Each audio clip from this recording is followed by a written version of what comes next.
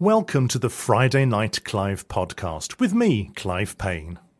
In this podcast, we look back at the amazing charities, organisations and people we have chatted to over the past few months, all of whom have interesting and important stories to tell.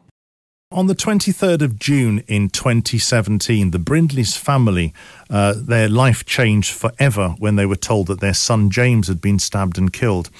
This isn't something that we've all experienced, but we do wonder how those left behind cope with such a tragic loss and a big void in their lives. Joining me on the line now to talk about James and the work that they've been doing in his memory to stop youth violence with the James Brindley Foundation is James' father, Mark. Good evening, Mark. Good evening, and good evening to your listeners. Thank you very much for your time this evening, Mark. First of all, so we get a picture, tell us all about James. Oh, gosh, well, as James' father, I was incredibly proud of him, but, I mean, really, I have to start with the circumstances of his birth, which were traumatic. Bev was in labour with him 24, 25 hours, and at the moment of birth, there were 7 doctors and the midwife around around the birth, and eventually he was brought into this world using the Ventouse method. I don't know whether any of your listeners who aren't medics will know, but that's like a suction cap that's put on the head. And when he was born, the shape of his head, because of that, was very worrying. In fact, it was so worrying, I said to Bev, you know, we've got to be ready for our child to be brain damaged, because I'd never seen anything like it. But do you know what? His head took on a normal shape after a few months, and he became the most bonny little baby you could imagine, blonde hair. And when he smiled, everybody smiled with him. And he turned into a little entertainer quite early on in his life. And, when he went to school, he never let a school day go by where education got in the way of entertaining his classmates or his teachers. So he was a lively character. He was mischievous, but always in a kindly way. And he turned into a young man that we were incredibly proud of. And, following his murder, we learnt things about him that we really didn't know beforehand. At the site where he passed away were 657 bouquets of flowers, each one with a handwritten card, and I'm not just talking about a little tag, I'm talking about cards and letters, all saying how much fun he was to be with, and what an inspiration he was to them, and how he helped them through difficult times in their lives. In fact, there were 2 letters from 2 friends, 2 close friends, who described how James had actually saved them from taking their own lives, in the darkest moments. So we were incredibly proud of that, and we committed then to building a legacy in his memory for helping others, as he had done in his tragically short life. If you can, Mark, can you talk me through the circumstances to the best of your knowledge about his murder and what led to it?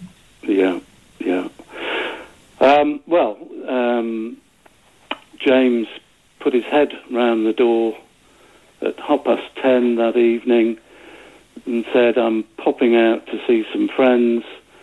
And we said, well, have fun, take care, and have you got the front door key?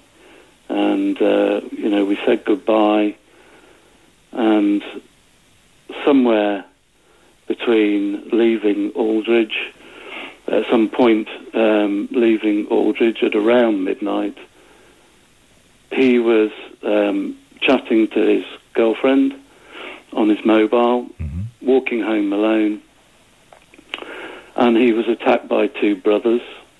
He was stabbed through the heart and left to die on the side of the road. And do you know what? During the whole process of the investigation, the trial, and the Court of Appeal in London, in the Royal Courts, we never learnt why that happened. We learnt that it was wholly unprovoked. And we learnt how well people can lie and avoid telling the truth, or even speaking, because they have a right to remain silent. So even to this day, we are left forming our own opinions and coming to our own conclusions that unsolicited other people have corroborated, you know, without any discussion or comments from ourselves. So, and of course, you know, you haven't really had that closure that you need, have you? Well, that's exactly it, because any parent whose child has lost his or her life, but today it's generally young men, isn't it? The truth is absolutely everything, and without the truth, you're absolutely right, that is a barrier. So is the criminal justice system, and so is the lack of remorse or any recognition whatsoever. So what happened in the court, Mark, as far as the offenders were concerned? Were they found guilty, and if so, what? Well, they were both charged with murder, and you know, the QC and the CPS wouldn't have done that without being very certain of a positive outcome. But as things turned out, one brother was convicted of murder and is serving a life sentence, as it's called. It doesn't last all his life, of course. And the other brother was set free to walk the streets. Right. And we can't accept that. So we've experienced partial justice. I suppose in some ways we're lucky, because a lot of families who've been left behind in similar circumstances haven't had any justice at all. No. And that's down to the imbalances within criminal law. Clearly, you need that closure. But when you heard that, how did that make you feel?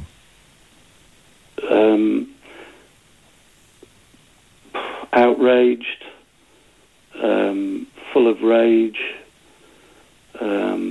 let down. Yeah, without having, you know, any previous knowledge of criminal law or the justice system, we had faith in the system, and we were told to have faith in the system. But that faith has been compromised. The system is failing. Yeah. Too many people. Yes. So from this tragic event, then you decided as a family to start up the James Brindley Foundation. Tell me about that. Yes, yeah, we did. Well, we were determined that James was not going to be a faceless knife crime statistic, given the good that he did in his life. So, yes, we launched the James Brindley Foundation, which is now a registered charity as of 2020. We launched in 2018.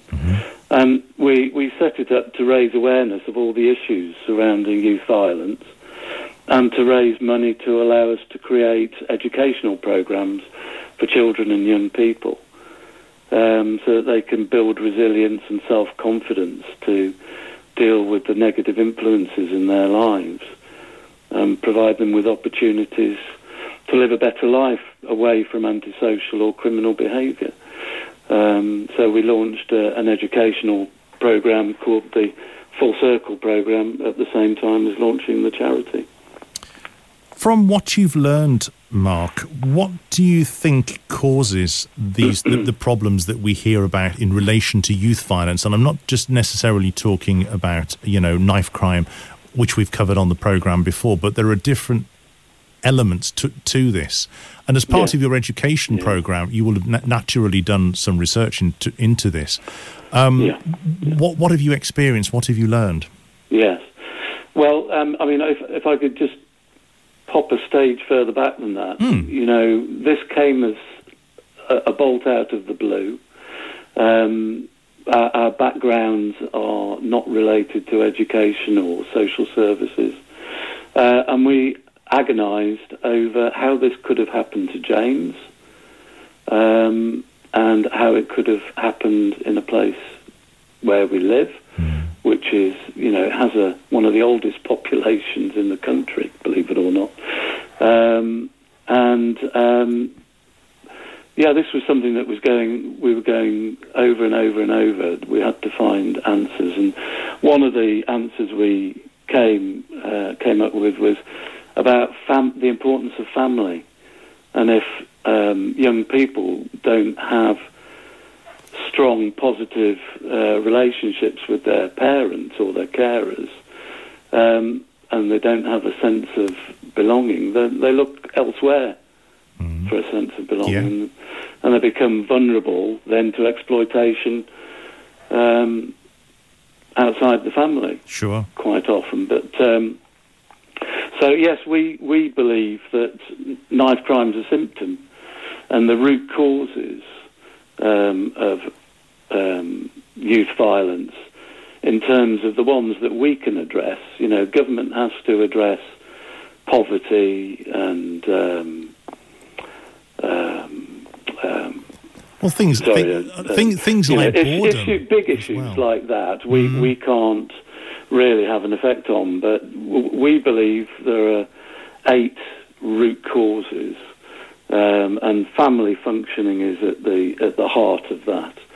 Gang culture, exploitation, prejudice, radicalisation, substance misuse, peer pressure, all these things are influences on young people, and they're all interrelated, and you cannot separate them.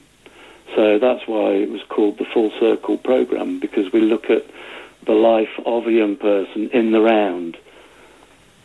But you were saying a second ago that it's important that they have that young people have strong bonds with their parents. As a foundation, you provide support to young people and parents, don't you? How does that work, and what form does that take? In terms of the young people, we have the Full Circle programme, and we train professionals, generally in teaching, but other professionals outside the school and the college, to deliver the programme, the Full Circle programme, on our behalf, because we believe that they have formed a relationship with young people and built trust, and we qualify them to deliver the programme. But we also do direct interventions through our programme manager, Danny, and she will assess these young people for risk factors, develop a strong, trusting, non-judgmental relationship with them, and get to understand what's going on in their lives, and then guide them away from negative influences into what social workers will call pro-social activities. But we go a step further than that and actually look at the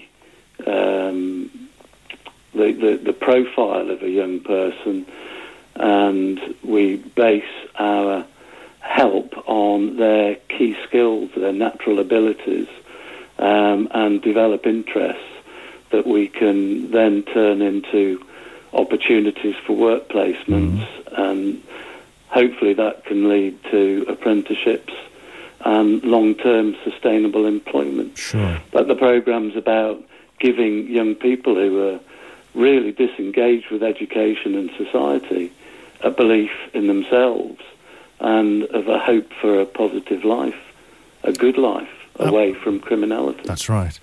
Now, who supports you as a family, Mark? Because you can't really do all this on your own, but you've still got this emotional, sort of turmoil and constant reminders. And as you've said, the fact that you don't have this closure. So how are you functioning as a family unit, and where does that support come from? Well, we did have help from victim support early on, but they are probably, it's right to say, underfunded. They're stretched. So our support, which was trauma support, because we were diagnosed with PTSD, that was short-lived, unfortunately. So, yes, we've had support from, obviously, ongoing support from family and friends, and James's friends. The mere fact that they stay in touch with us is a real help to us, because it shows us how much they cared for him, and that really does help. We have the support of other trustees within the foundation, David Miller and particularly. My phone has just made a sound that makes me think it's about to die on me. It is a landline, but I need to put it back on the hook to Well, what we'll do, charge. we'll wrap this up quite quickly. I mean, you've talked about David Miller there, and he set up the Full Circle programme.